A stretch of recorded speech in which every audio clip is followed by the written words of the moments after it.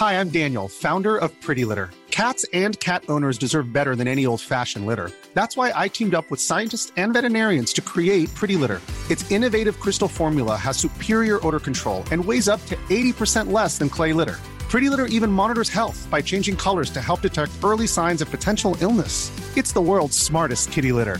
Go to prettylitter.com and use code ACAST for 20% off your first order and a free cat toy. Terms and conditions apply. See site for details. Many of us have those stubborn pounds that seem impossible to lose, no matter how good we eat or how hard we work out. My solution is PlushCare. PlushCare is a leading telehealth provider with doctors who are there for you day and night to partner with you in your weight loss journey. They can prescribe FDA-approved weight loss medications like Wegovy and Zepbound for those who qualify. Plus, they accept most insurance plans. To get started, visit plushcare.com/weightloss. That's plushcare.com/weightloss.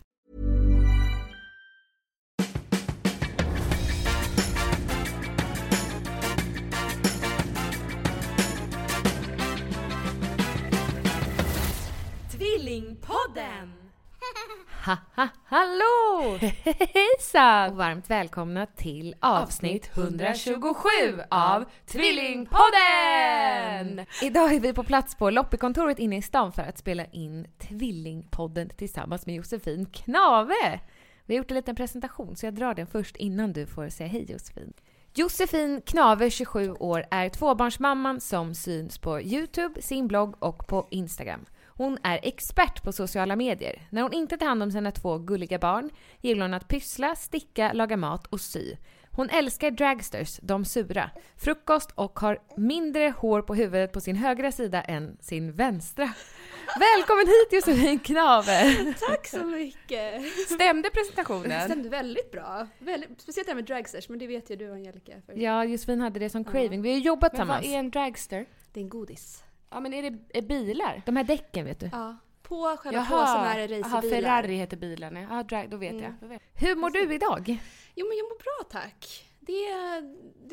Jag känner mig lite så här som att jag sovit lite konstigt. Alltså jag kan inte säga att jag sovit dåligt eller varit uppe en massa gånger på natten, men jag känner ändå att kvaliteten är sådär. Du står ju här med Karin. Precis. Som är 3,5 månad. Ja. Ganska exakt. Hon är så himla gullig. Hon är så mysig. Och väldigt lik sin storebror. Ja. Jag var ju mammaledig samtidigt som Josefin. Mm. Hur var din senaste graviditet nu? Med Karin? Det var, alltså till en början var det väldigt bra. Jag hade ganska... Va? Tyckte du inte att det var bra? Nej, det var roligt. Gulliga ljud. Ska du... Vad ska du... Vad tänkte du nu? Så. Så. Ja. Till en början var det väldigt bra. Jag hade ganska lätt graviditet med Bo också. Inte haft så här extrem foglossning eller extremt illamående eller så. Jag skulle säga att det första halvåret som gravid var normalt. Det är ju alltid jobbigt att vara gravid tycker jag. Det är inte... Nej. Jag känner mig inte jättesnygg eller pigg eller härlig på något sätt. Liksom bara svullen och trött. Men jag hade inga såna här krämpor direkt. Sen de sista 3 månaderna så var jag konstant förkyld. Just det! Vad berodde det på? Nej, men när man är gravid så får man ju sämre immunförsvar för att kroppen inte ska stöta ut bebisen. Jaha, det visste inte jag. Ja, men det blir liksom sämst verkligen. Och jag har ju, min son Bo, han går på förskolan och gjorde det också. Och det här var ju då på höst-vinter. När det är som värst med alla sjukdomar. Så han tog med sig massa sånt hem. Och någon förkylning bara tog något järngrepp av mig. Och höll sig kvar i 3 månader. Så jag blev sjukskriven på grund av att jag var förkyld till slut. Vilket kändes så himla konstigt. Men du har ju också en magsjukdom. Kan inte du berätta lite om den? Ja, den heter Crohns. Och är en kronisk inflammationssjukdom. Som kan placera sig lite var som helst i hela matsmältningssystemet. Och för mig så sitter det i tunntarmen. Och jag fick det här när jag var 18. Och för mig, det kan ta sig ganska olika uttryck. Men för mig har det varit att jag får liksom jätteont som stopp i tunntarmen. Så det blir som tarmvred. Och jag har haft ganska mycket problem med det fram tills att jag var 21 tror jag. Då jag opererade mig ganska så här omfattande. Och sen dess har det varit bra. Jag äter mycket mediciner, men man får ju då, i och med att det är en kronisk sjukdom, så får man då under graviditeten då gå på specialistmödravården och följa upp hela tiden och kolla att bebisen växer som den ska, inte påverkas av medicinerna, att allting liksom är bra. Men är det någon risk för bebisen om man har den sjukdomen, tänker jag, när man är gravid? Ja, det blir ju farligt om det är så att jag skulle få ett skov, alltså om min sjukdom skulle blossa upp och bli allvarlig, för att då får inte jag i mig tillräckligt mycket näring. Och då kan ju bebisen också få brist, att den liksom inte växer. Det är väl det är därför man gör många ultraljud, för att kolla att den verkligen växer hela tiden. Men så länge jag mår bra så ska ju bebisen i regel också må bra. Men när du opererade man bort en bit av tarmen då? Ja, precis. Man opererade bort flera bitar och skar om, alltså man gjorde om den på något sätt. Alltså det är väldigt så här pusslande, avancerat, konstigt. Det är tur att man har mycket tunn tarm. Hur många meter har man? Alltså typ 15 tror jag. Gud. Ja, helt sjukt. Så att nu fungerar min tarm som det ska. Skönt. Men din son Bo är ju snart 3 år. Kunde han förstå att han skulle bli storebror? Ja, alltså jag tror ändå att han förstod mer än vad jag och Martin förstod att han förstod. Alltså, ni förstod. Ja, men nästan. Att det är så här, man tänker att så här, hur ska han kunna greppa det?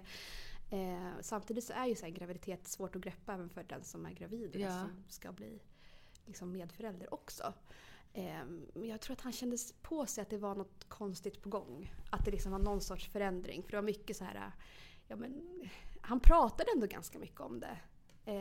Och förstod att det var någonting i min mage, att jag inte kunde bära honom som innan. Och att när förlossningen närmade sig så blev han också mer spänd på något sätt. Och han har ju aldrig varit så svår att natta som kvällen då jag fick verkar. Även fast vi inte sa någonting så förstod jag att det var märkte konstigt. på stämningen. Ja. Hörde på skrik. Men jag undrar, när berättade ni för Bo att han skulle bli storebror? Ja, vi hade ingen så här moment där vi sa nu sätter vi oss ner och talar om. Han var så liten. Ja. Alltså. Men vi började väl berätta där kring vecka 12 när man visste att det verkligen var liksom, på banan. Att det är en bebis i mammas mage och du kommer bli storebror och vi kommer vara en till. Och den kommer komma när det är snö ute. För att Karin var då beräknad i januari. Sen så kom ju snön i oktober. Nej. Så att, han sprang till fönstret och bara, nu kommer bebisen! Nej, bara, nej. Det hoppas jag verkligen inte, det är alldeles för tidigt. Ja, hon kom ju till slut i alla fall. Förberedde ni honom på något annat sätt? Jag tänkte om ni läste böcker eller om du har tips till andra som... Eller fick en docka. Han fick en docka faktiskt när han fyllde 2. Så det var ju precis när jag hade blivit gravid. Den var han absolut inte intresserad av. Han har inte varit intresserad av den heller sedan dess. Vissa barn är ju... Jag tycker att man kan märka redan på så här små 1-2-åringar att de är intresserade av andra bebisar. Och vill så här klappa och gulla. Bo är inte så. Han tycker inte att det är så spännande. Liksom. Så att han fick en docka som han inte har lekt med. Och sen så läste vi ett par böcker. Det finns någon sån här... Vi ska få en bebis och Nejlika blir stora syster. Alltså det finns ju en del. Som vi läste och så bytte vi ut namnen mot så här mamma Josefin sa la till Bo som han tycker är mysigt. Så det var väl det vi gjorde. Och sen så i allt det här man förberedde hemma med att så här, sätta upp spjälsängen och köpa kläder och tvätta och så. Det var ju han också närvarande i eftersom att han bor ju med oss. Förberedde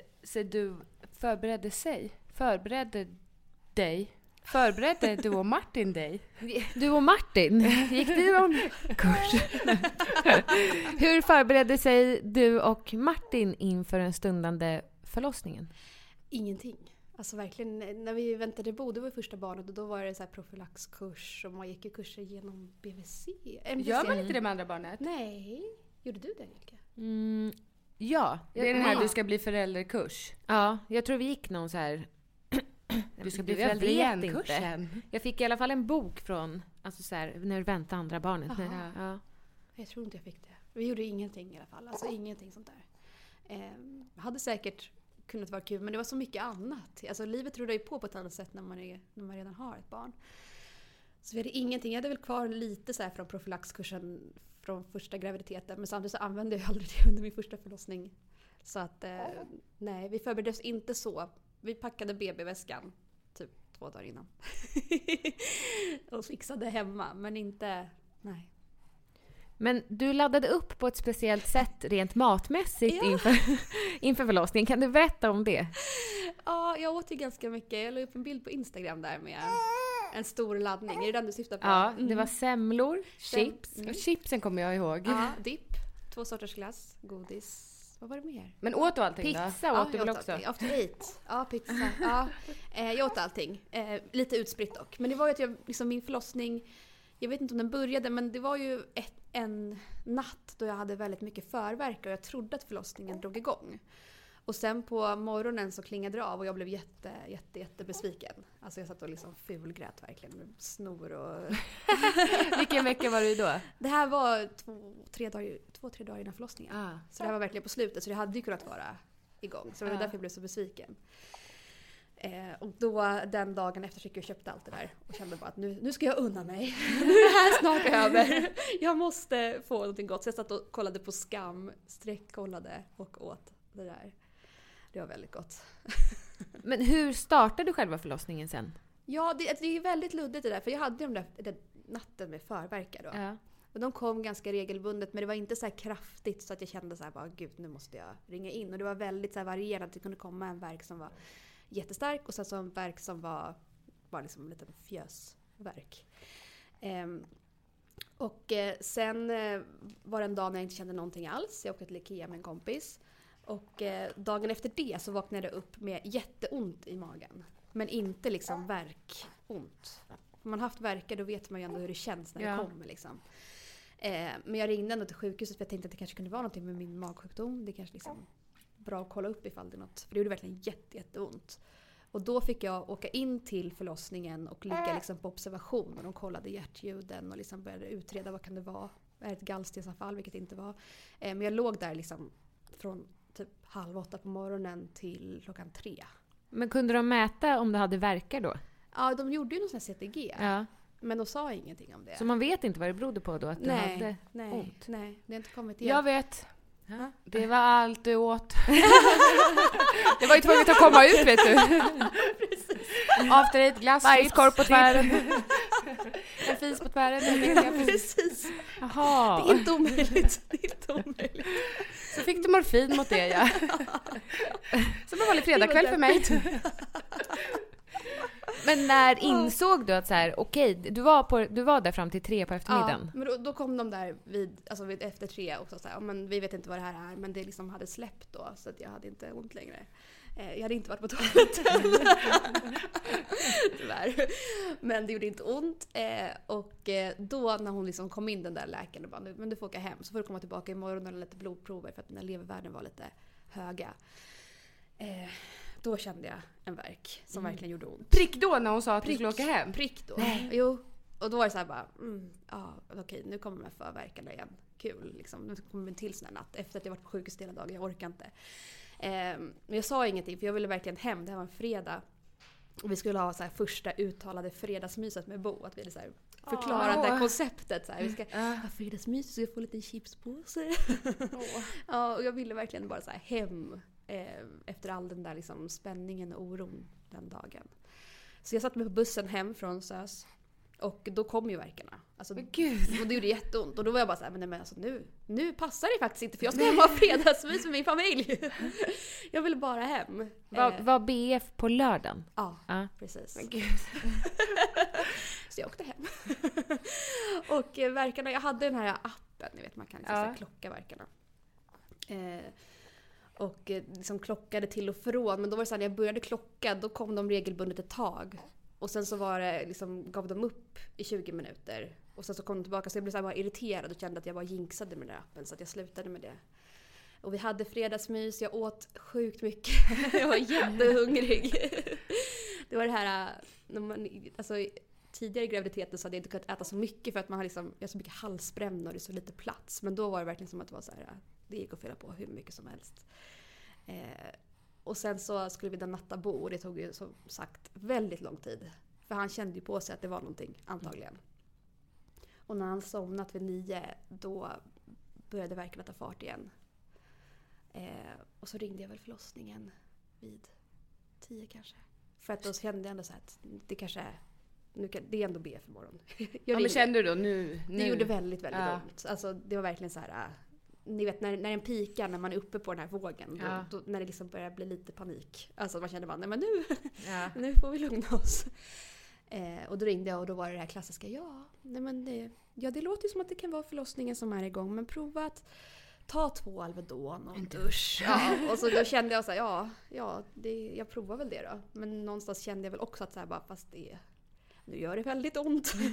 Det finns ju på film på din YouTube-kanal när du ligger och håller i telefonen och klockar verkarna. Och jag ville bara se mer! Det var för lite filmat från verkarbetet. Jag vet. Men att det är ändå bra av Martin att han filmade. För att han vill ha mer.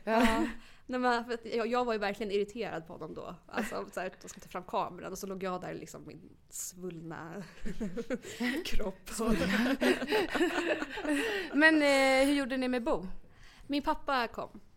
Så vi ringde honom efter att jag hade ringt. För jag ringde tillbaka till förlossningen typ en kvart efter att hon hade sagt det där med duschen. För att då kände jag att nej, men det här går ju inte. Det går inte, duscha bort det. Nej, det eskalerade väldigt snabbt. Men kände du att hon lyssnade på dig då? Ja, det gjorde hon. Och då var det fullt på SÖS där vi ville, dit jag hade ringt. Så att hon liksom la ifrån sig luren i typ 1 minut och så fixade de en plats på Huddinge istället. Så det var verkligen så här, då gick det snabbt. Och det var väldigt skönt. Men Huddinge? Ja, hur kände du då när du fick veta att du inte skulle få plats? Just då så brydde jag mig inte jättemycket. Jag var glad att det var i Stockholm som jag fick plats. Och det var liksom, man är ju så borta i verkarna på något sätt. Så jag kände bara att jag vill komma var som helst där det finns epidural.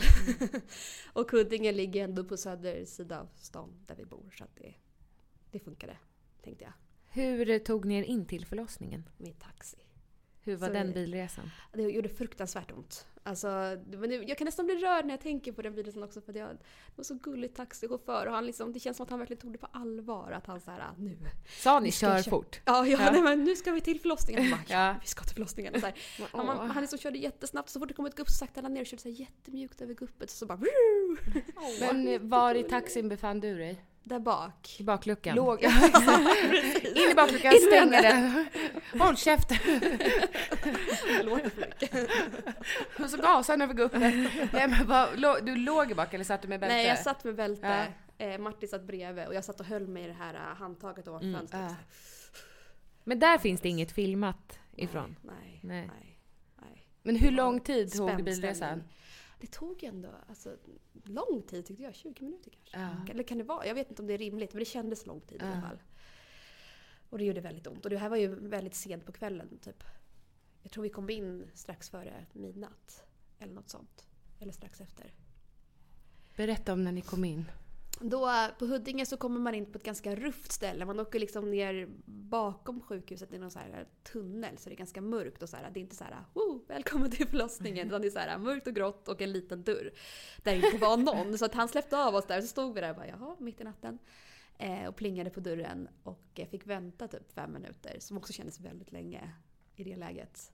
På att då en sköterska kom och öppnade. Och jag har ju fött barn på SÖS innan.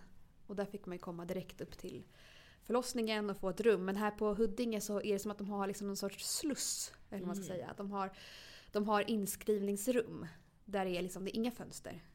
Det är en brits och en stol och en sån här maskin där man kan mäta CTG.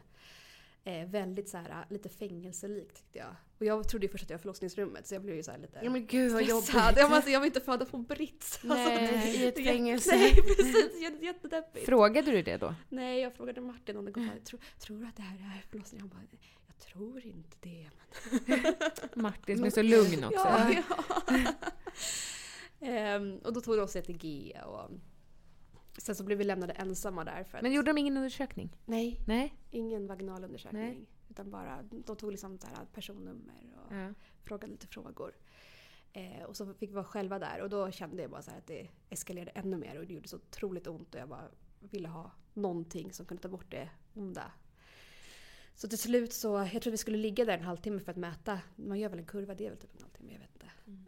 Men till slut så ringde vi på klockan för att jag kände bara att nej men nu, jag måste ha någonting. Och då kom barnmorskan in som då gjorde den här vaginala undersökningen. Och stoppade in sina fingrar. Vet du Jessica hur mycket öppen hon var? Nej, får jag gissa då? Ja. 8. Nej. Då sa hon 13. ja, precis. Det är helt ovanligt. Du öppnade till 13. Hålrum. Andra barnet var jag. Ja, precis. En centimeter. Nej. Så hon sa, jag känner, det är ju lite kant här, men du är ju öppen 10 centimeter. Nej men gud. Och då blev jag så här chockad. För att jag hade ju bara haft liksom verkar som jag verkligen hade känt var det här är förlossningsverkar i 2 timmar. Så måste liksom i fast hand så hade det antagligen hänt saker där 2 dygn innan jag hade liksom förverkar och så. När du gick på Ikea. Precis. Jo, men jag har läst att man kan vara öppen, alltså att man kan öppna sig under flera veckor tydligen. Ja. Alltså att man kan vara öppen 1 centimeter i 2 veckor. Precis. Hade ingen aning. Nej, så jag var jätteöppen. Men blev du chockad då? Ja, jag blev chockad och ganska rädd. För att då kände jag bara, nej men nu kommer jag inte få någon epidural. Nej. Vilket jag inte heller fick. För att det var ju så sent. Frågade du om det? Ja. Och då Grät sa du då? de nej. Hon sa, alltså, de var väldigt tillmötesgående, väldigt så här, diplomatiska hela tiden. Så här, bara, jag tror inte att epidural är en bra idé nu. För att det är så långt gånget det här. Det kommer nog bara stanna upp mer än att det kommer hjälpa dig. Liksom. Men om du vill så kan du få en spinalbedövning. Och jag har ju tänkt sen jag gjorde den här spinalbedövningen att jag ska läsa på vad det är för någonting. Jag vet fortfarande inte riktigt vad det är. Men det är ju någon sorts nål i ryggen. Och jag tror att det är lite likt epidural. Men att det är mer så här korttidsverkande. Är det i ryggen också? Ja. Och så är det en engångsdos. Det är inte det att man kan fylla på utan man får det en gång. Men är det inte sånt man får när man gör kejsarsnitt? Får man inte spinal? Men Ja, jag vad vet är inte. Spinaltaggarna då? Det är ju där barnet ska förbi. Jag tänkte just att man det. körde in sprutorna där. Men det gör man inte då. Nej, jag fick det i ryggen. Du fick det alltså? Ja. Hjälpte det? Nej, Nej. jag tyckte inte det. Nej. Jag hade ju förväntat mig, för när jag födde Bo så fick jag epidural och då låg jag och sov. Alltså det tog ju bort allt och det var ju så skönt. Så blev det verkligen inte den här gången. Det gjorde fortfarande väldigt, väldigt ont. Och det blev liksom mer så här panikupplevelse för mig. Än vad det var första gången när allting tog lite mer lång tid. Nu kom jag in och var öppen 10 centimeter. Och kände att ingen kunde hjälpa mig att få bort den här smärtan som jag inte ville ha. För där och då kände jag inte så här bara, nu är jag här för att jag ska få ut mitt barn och nu ska jag äntligen få träffa henne. Utan då var det verkligen så här, varför gör jag det här igen? Varför ligger jag här? Varför hjälper ingen mig? Jag har liksom minnesbilder av att jag låg och skrek så här, i verkarna. Medan Martin säger att jag inte gjorde det utan jag var väldigt tyst och lugn. Så jag vet inte, alltså allting är väldigt dimmigt. Fick du lustgas? Skrek jag. Ja. Ja. Jag tyckte inte att det hjälpte heller jättemycket. Mer än att man blev lite lullig emellan. Det var ju skönt i och för sig. Men fick du där och då komma upp på ett förlossningsrum? Ja, det fick jag. När de hade konstaterat att jag var öppen 10 cm så lyfte de över mig på en annan rullande brits. För jag kunde inte gå själv. Och så körde de in mig i ett vanligt förlossningsrum. Med fönster? Med fönster och en säng som var mjuk. Det kändes väldigt bra. Men hur lång tid tog det från att du fick ett rum då till att du började få krystverkar? Ja, jag fick väl ett rum där vid 1 kanske. Strax innan 1. Och hon var ju ute typ 2:55. Så att 2 timmar kanske jag låg där. Med de här verkarna. Att det skulle liksom, kanterna skulle försvinna och hon skulle liksom tränga ner i bäckenet mer.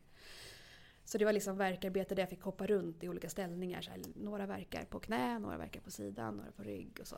Vad tyckte du om det? Då kändes det bara skönt att ha någonting att göra. Ja. Att bara liksom få någonting som, alltså det tror jag gillade också med lustgasen, att det var någonting jag kunde göra och inte bara ligga där liksom och ha panik. Var det någon som sa åt dig när du skulle byta position? Ja, precis. Nu, om du orkar så kan du vända dig. Och då var ja, vad som helst. Bara få ut den här.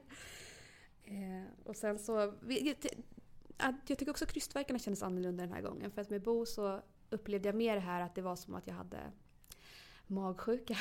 Att liksom kroppen verkligen så här neråt. Kräktes neråt. Ja, verkligen. Ja. Fint sagt. Ja. Och att det gjorde ont i skinkorna mycket. Ja. Den här gången kände jag inte riktigt det. Jag kände ju det här att liksom kroppen krampade liksom så här. Men att det var ändå ganska tidigt som jag kände det. Så jag vet inte om jag hade krystverkar kanske längre än vad jag fattade själv. Och det kanske var därför som det gick så snabbt när jag väl fattade att jag hade krystverkar och började krysta. Hur snabbt gick det då? Det var 2 kryst. Va? Oj. Ja, så var hon ute. Men gud! Ja. Det var helt... Och jag har en minnesbild av att jag lyfte upp henne själv mellan benen. Jag tror inte jag gjorde det. Nej men gud, vad sjukt. Det finns ingen film på det heller. Nej, så jag håller ändå fast vid min. Det var ett härligt minne. Ja, men vad säger Martin då? Han försöker ju, han är väldigt snäll och så rar. Whatever you say. Ja, lite så. Sen bet du av navelsträngen själv. Ja, precis. Tillagade moderkakan. Ja, på plats. Ja. Hur var Martin under förlossningen? Ja, han var ju snäll och gullig och så. Sen så hade jag hade ju önskat innan att han skulle påminna mig om att vi är här nu för att bebisen ska komma ut. Det här är bara en viss period i livet som det kommer göra så här ont. Så du önskar att han hade sagt det? Ja, från första. Alltså jag liksom vill gärna ha lite så liksom reality check påminnelser. För att det blir väldigt lätt att jag i det läget bara känner att det är jätteont och att jag kommer dö och inte klara det. Han peppar dig i det istället. Du kommer dö. Ja. Du kommer inte klara det. Nej Martin. Åt andra hållet. Du måste peppa åt andra hållet. Han kanske gjorde det. Alltså han kanske sa de där sakerna men jag uppfattade inte det riktigt. Jag tror att för mig var det svårt att ta in så mycket hjälp, tror jag. Ja. Det här med massage under förlossningen funkar inte heller för mig. Jag vill inte bli rörd. Nej. Jag vill bara liksom vara i fred så. Men han fanns ju där hela tiden. Och sa att jag var duktig. Frågade om jag ville saft. Och samlad och lugn liksom. Jag tror att det var ändå ganska lugn. Jag tror att paniken på förlossningen var inuti mig. Ja. Och att allt annat var egentligen ganska lugnt. För att jag var omföderska med en lyckad förlossning, alltså rent medicinskt i bagaget. Och det hade gått snabbt. Jag hade gjort mycket jobb hemma. Karin mådde bra i magen. Så att ingen annan var ju stressad. Hiring for your small business? If you're not looking for professionals on LinkedIn, you're looking in the wrong place. That's like looking for your car keys in a fish tank. LinkedIn helps you hire professionals you can't find anywhere else, even those who aren't actively searching for a new job but might be open to the perfect role. In a given month, over 70% of LinkedIn users don't even visit other leading job sites. So start looking in the right place. With LinkedIn, you can hire professionals like a professional. Post your free job on linkedin.com/achieve today. Ever catch yourself eating the same flavorless dinner 3 days in a row? Dreaming of something better? Well, HelloFresh is your guilt-free dream come true, baby. It's me, Keke Palmer. Let's wake up those taste buds with hot, juicy pecan-crusted chicken or garlic butter shrimp scampi. Hello Fresh. Stop dreaming of all the delicious possibilities and dig in at HelloFresh.com. Let's get this dinner party started. Imagine the softest sheets you've ever felt. Now imagine them getting even softer over time. That's what you'll feel with Boll & Branch's organic cotton sheets. In a recent customer survey, 96% replied that Boll & Branch sheets get softer with every wash. Start getting your best night's sleep in these sheets that get softer and softer for years to come. Try their sheets with a 30-night guarantee. Plus, get 15% off your first order at bollandbranch.com. Code BUTTERY. Exclusions apply. See site for details. Stressen var liksom att jag hade väldigt ont. Och då blir det också svårt, tycker jag, efterhand att så här, känna så här, vad var det här för förlossning egentligen? För jag känner när jag tänker på den att så här, det är panik och att det här är någonting som jag kanske inte vill. Alltså måste jag göra det här igen för att få fler barn, så vet jag inte hur det ska gå liksom. Men på pappret när jag ser min journal så är det en jättebra förlossning. För att det gick snabbt, men liksom alla mådde så bra hela tiden. Ja. Så den är väldigt dubbel. Men har du känt att du vill träffa den barnmorskan från förlossningen och gå igenom förlossningen? Nej, det har jag inte känt. Nej. Jag tycker att de gjorde ett jättebra jobb. De var väldigt lugna och gulliga och så här varma. Och de var ju med min sida hela tiden. Alltså, de gick inte ur rummet en endaste gång, som jag minns i alla fall. Och just eftersom att jag vet att liksom allting det gick ju bra. Det var bara liksom den här paniken inuti på något sätt. Mm. Hur skulle du beskriva en verk? Ja, som en våg. Ja. Som till en början känns som... jag har ju aldrig haft så mycket mensvärk. Så jag kan inte riktigt jämföra med det. Men det är som en kramp. Som kommer och som verkligen liksom stiger och sen klingar av. Till en början kan jag tycka att alltså absolut hanterbart. Kanske inte ens gör så jätteont liksom. Men det gör det sen. Tyckte jag. Väldigt ont. Men hur hanterade du värkarna? Ja, du. Ja. I huvudet genom att skrika? Ja, jag skrek i huvudet och andades. Mycket så här, jag hade ju gått profylax men jag kommer inte ihåg jättemycket. Men det här liksom att bara få in och ut luft i lugn takt. Hade du något mantra, några ord som du tänkte? Nej. Hjälp mig! Det här kommer inte gå. Nej, alltså det är ju så störigt för jag känner ju ändå att jag är så här jag är intresserad av så här yoga och så här, tänker att man kan liksom, jag har jobbat mycket med mitt eget psyke och så här, men ändå i den situationen så är det som att det inte riktigt funkar för mig. Jag kanske bara är en sån som föder med lite panik. Jag blir väldigt skrämd av hela grejen. Att liksom, man kan inte kontrollera det själv alls. Det är kanske det som jag är rädd för. Ja.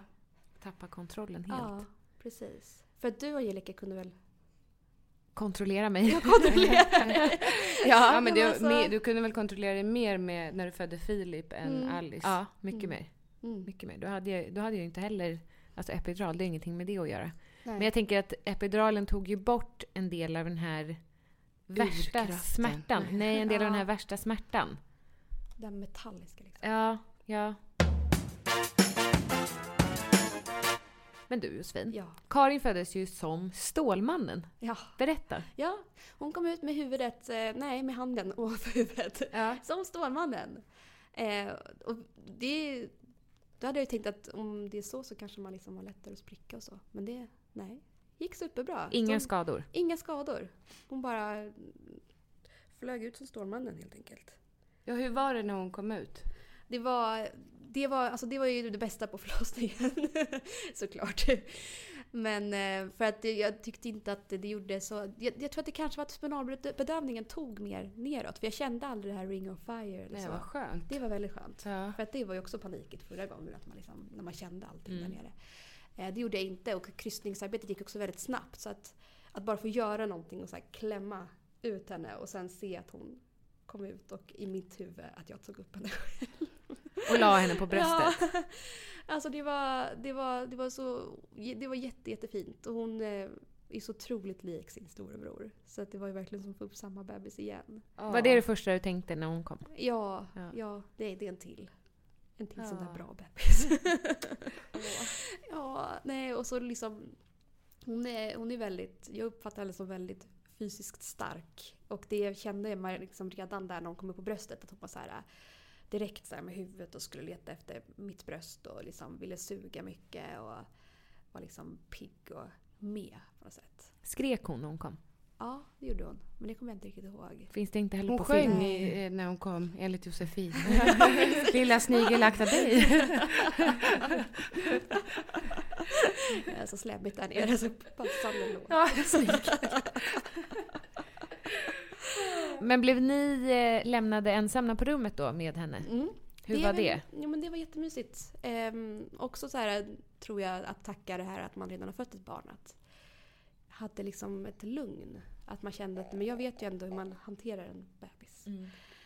Och jag vet vad som liksom ligger framför oss. Och nu tror jag också att de har nya riktlinjer på sjukhusen. Att de försöker lämna föräldrarna själva med barnet 2 timmar. För att man ska ligga oavbrutet hud mot hud.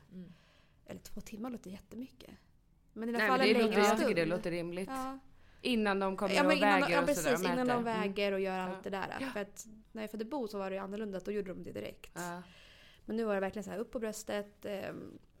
Ligga en stund och sen klippa navelsträngen. Och sen fick vi vara själva med bebis och den här brickan.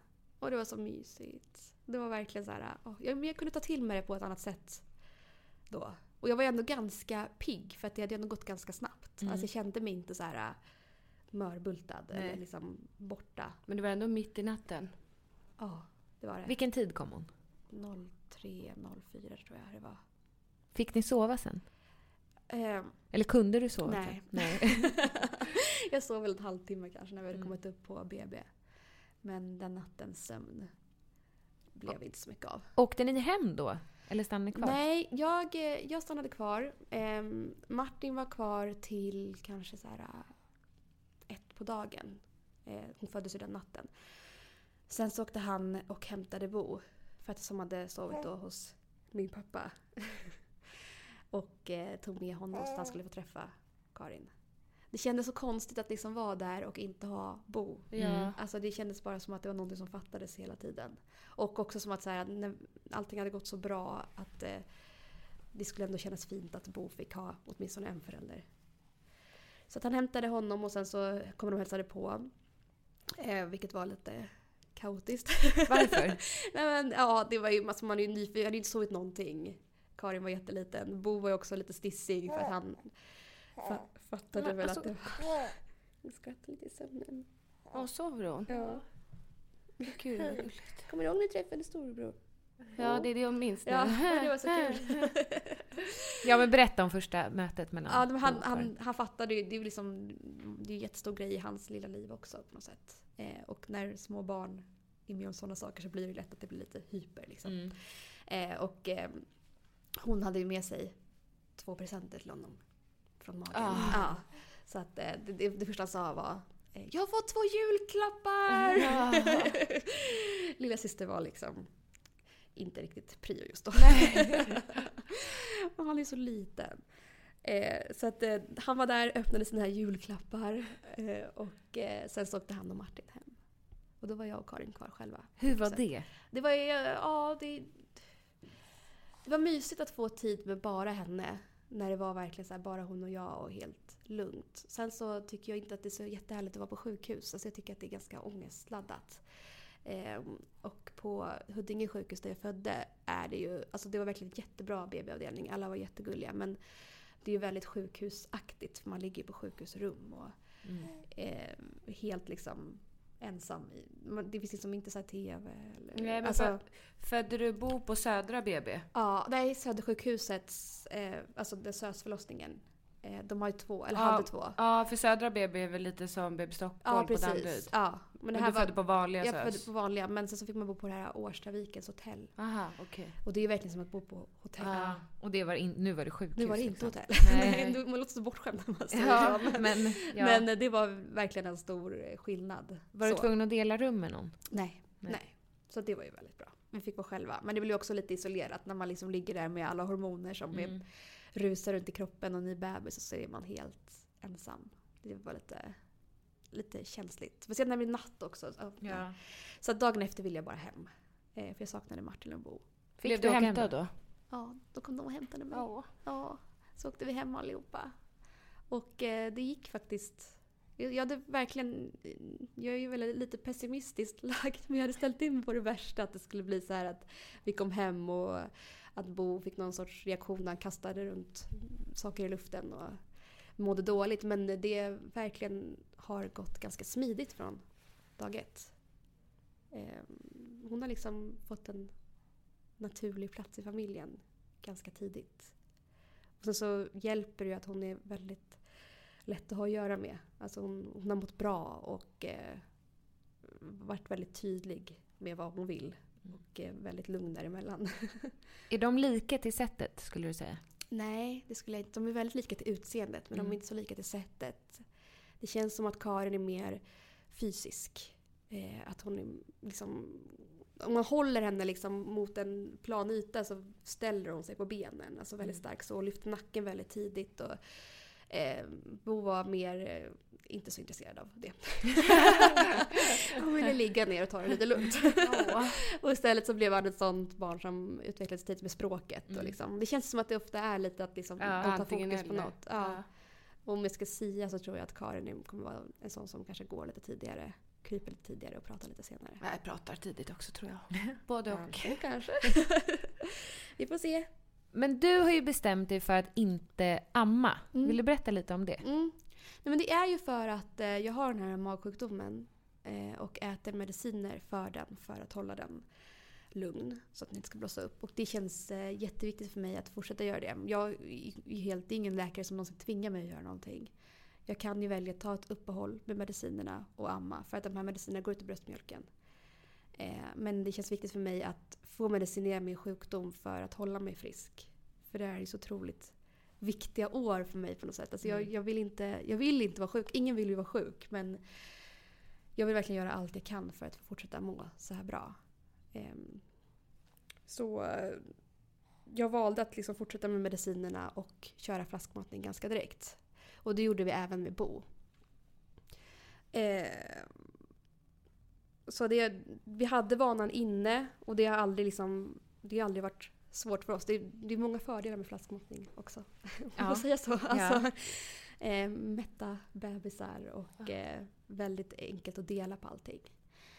Den här gången kände jag dock att jag var lite mer sugen på att amma med Karin. Kanske för att hon var så stark rent fysiskt från början och så här, hade väldigt stort intresse av att suga. Alltså hon sökte bröstet och så här, tog bra tag. Och då kände jag så här, gud, tänk om jag förstör henne nu. Det är kanske någonting hon verkligen har ett behov av att liksom få amma. Så att det var några dagar där när jag liksom verkligen vände och vred på det där länge. Men det landade ändå i att det blir bäst för oss att flaskmata. Du har ju en blogg. Har du blivit ifrågasatt där av dina läsare? Att du valde bort amningen? Jag har blivit ifrågasatt, men det känns som att de som har ifrågasatt det har inte läst min blogg så länge. Nej. Alltså det känns som att det är sådana som kommer in på något inlägg och liksom inte känner mig som kanske de som läser min blogg mycket gör. För att jag har ändå varit väldigt öppen med hur vi gör med matningen i vår familj och varför. Och att det liksom ändå är någonting som många köper som ett rimligt skäl. Jag kan ju alltid falla tillbaka på att jag har min medicin och att, så här, att man vet inte hur det påverkar om barnet får i sig det. Jag tror att det är svårare för de som väljer att flaskmata utan att de har någon medicinsk orsak. Och jag tycker verkligen att det ska man också få. Det är ett val man verkligen ska få göra också. Så att jag kanske inte har fått uppleva riktigt så mycket kritik som jag kanske hade fått om jag inte hade haft den här anledningen. För att det finns ett ganska hetskt klimat för oss. Ja, för alla. Det är både så här bloggmammor men också liksom alla som har ett Facebook-konto där de delar med sig eller med i grupper. Det blir ju lätt debatt och många som vill tycka och tänka om sånt som de kanske inte har hela bilden av. Men du ammade första dygnet. Precis. För du vet ju att det kom upp bild på dig och det var ju någon som kommenterade. Den här gången ammar hon. Ja. Hålla koll. Ja, verkligen. Även jag. Nej, men det var ju för att hon skulle få i sig råmjölken. Man har ju en sorts mjölk i brösten. Det här som bildas under graviditeten och som är liksom kvar i brösten under första 2-3 dygnen kanske. Som innehåller väldigt mycket bra saker. Med det sagt så klarar man sig ju utan det också. Men där så kände jag ändå att jag har ju någonstans något sug av att prova att amma också. Alltså jag tycker att det finns saker som verkar väldigt mysigt med det. Och det är också liksom på något sätt också lite sorg att inte kunna, med situationstecken, gör jag nu, för er som inte ser. Så att få liksom, det blir som en kompromiss med mig själv på något sätt. Att nu gör jag det här första dygnen och hon får i sig massa bra saker och sen så går vi vidare med flaskan. Men sen fick du en medicin. Nej. Nej, men det fick du med Bo eller? Nej. Man kan få det. Man kan få det, men du hade sport-BH istället. Jag hade sport-BH. Istället för medicinen? Ja, man kan få medicin. Okay. Men jag vet inte jättemycket om den. Men det jag vet, eller det jag har hört, är att den har ganska jobbiga biverkningar. Man kan få mycket ont i huvudet och så mår lite dåligt. Men den ska stoppa mjölkproduktionen? Precis. Medicinen eller sport-BH? Nej, både och. Det hade jag ingen aning om. Man ska inte hålla på att ta på brösten, för det stimulerar ju. Men det måste vi gå ut med. Vadå? Jag tänker, tänk om folk som vill amma sätter på sig en sport-BH. Ja, nej. Det går inte så snabbt tyvärr. Vad är det i sport-BH som gör? Nej, men det är ett speciellt medel. Nej, men hörde ni? Vadå, skojade ni? Nej, nu ska Josefin få berätta. Nej, men alltså efter en förlossning då kommer ju hormonerna trigga igång mjölkproduktionen. Speciellt också om bebisen har sugit lite på brösten. Ja. För att det är ju den här stimulansen som gör att produktionen drar igång. Och då för att det ska sluta vara mjölk i brösten så måste man liksom trycka till dem. Där kommer sport-BH:n in i bilden. Jaha. Och inte liksom gosa för mycket med dem och inte mjölka dem. Försöka bara låta dem vara så inkapslade som möjligt. För att då till slut så liksom går det tillbaka på något sätt. Men det är ju fruktansvärt ont. Alltså, brösten är som stenar. och så hårda. Och så har man en bebis som liksom bara vill ligga på en. Och det är inte skönt. Men fick du mjölkstockning då? Jag vet inte, jag fick väl lite feber kanske. Men jag tror inte jag fick mjölkstockning. Hur lång tid tog det innan brösten blev mjuka igen? Ja, det var väl riktigt jobbigt i 2 dagar och sen så vände det. Och nu börjar det sluta läcka.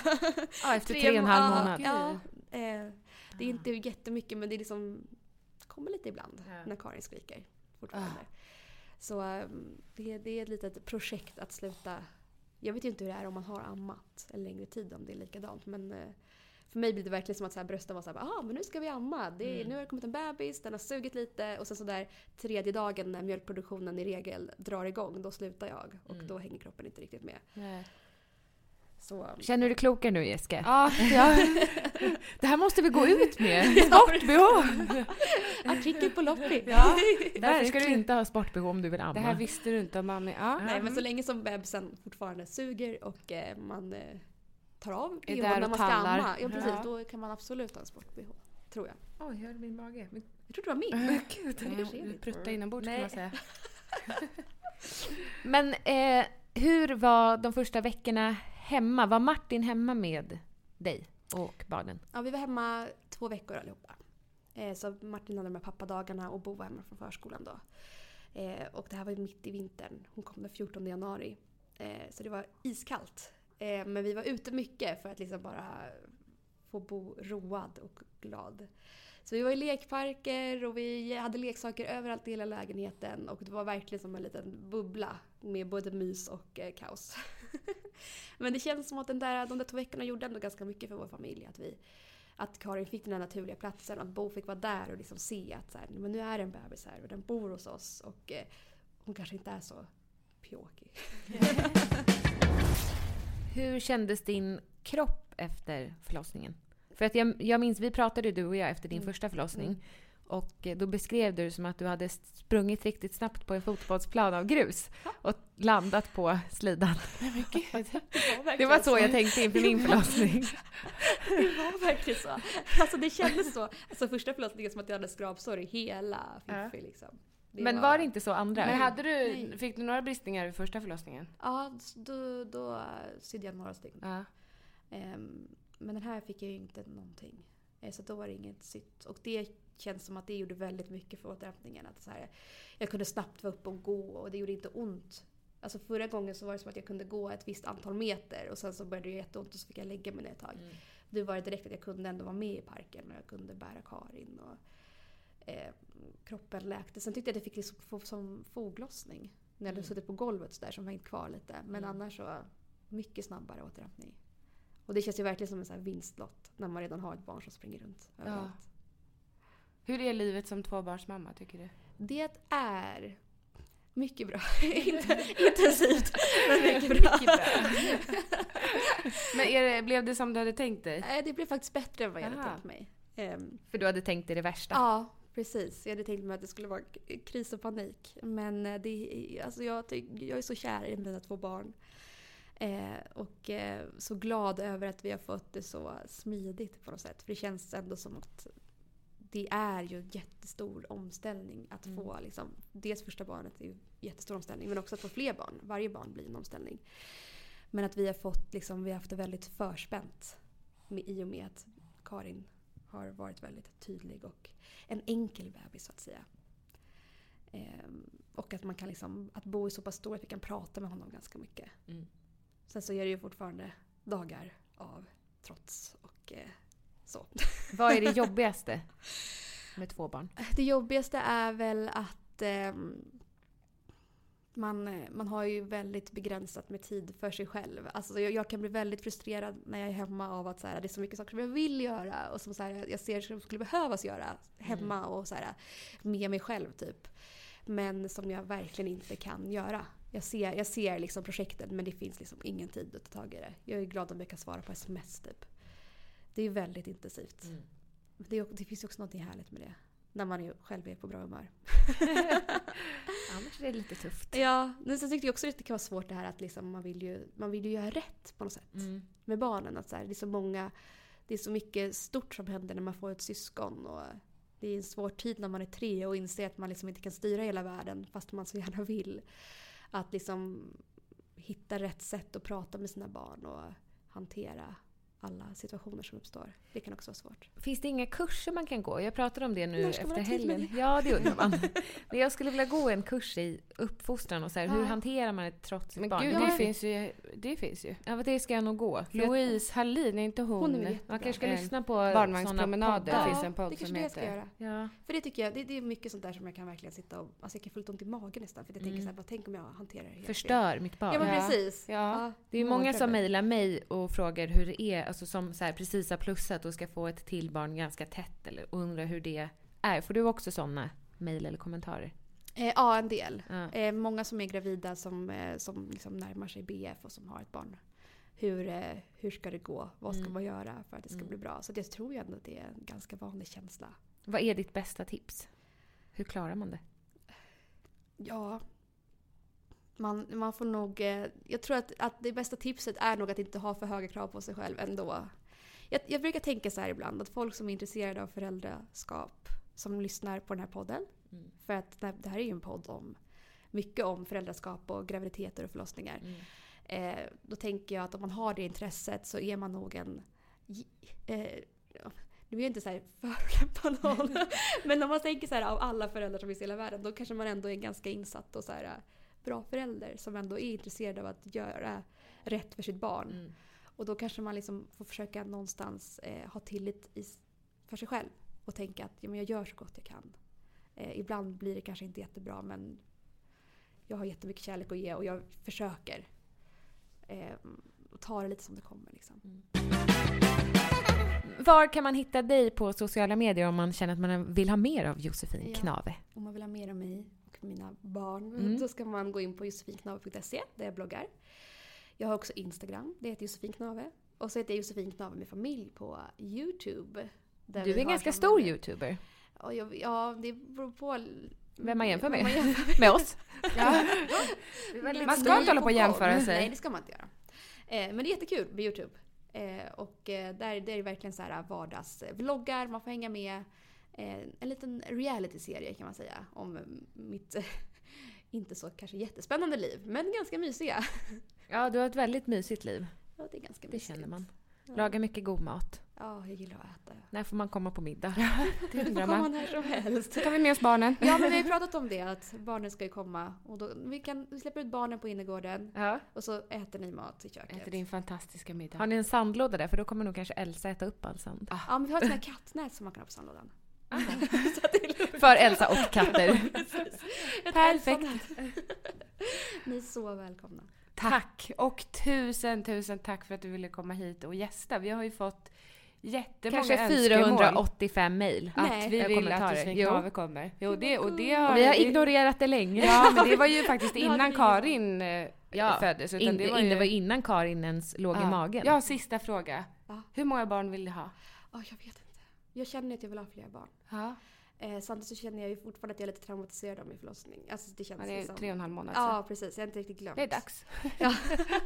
Jag känner också att jag kanske då vill att om jag ska ha mer barn så kanske jag får vänta lite längre. Alltså lite större åldersskillnad. För att det var som att jag mellan de här graviditeterna precis hann komma tillbaka och så här, till min egen kropp och känna att jag var lite fri att lämna hemmet och jobba och fokusera på annat. Och det saknar jag. Så att det vill jag ha ett tag först. Du är välkommen åter hit där vi är idag. Vi har ju faktiskt Josefins jobb. Ja. Och du kommer tillbaka i oktober. Det krävs 2 för att fylla platsen av 1. Det är alla längtar efter Josefin. Ja, snart är hon här igen. Jättebra. Finns inga bättre vikarier. Nej, det gör det nog. Ha det så bra allihopa, så hörs vi igen om en vecka. Hej då. Hej då. Hej då. Ever catch yourself eating the same flavorless dinner 3 days in a row?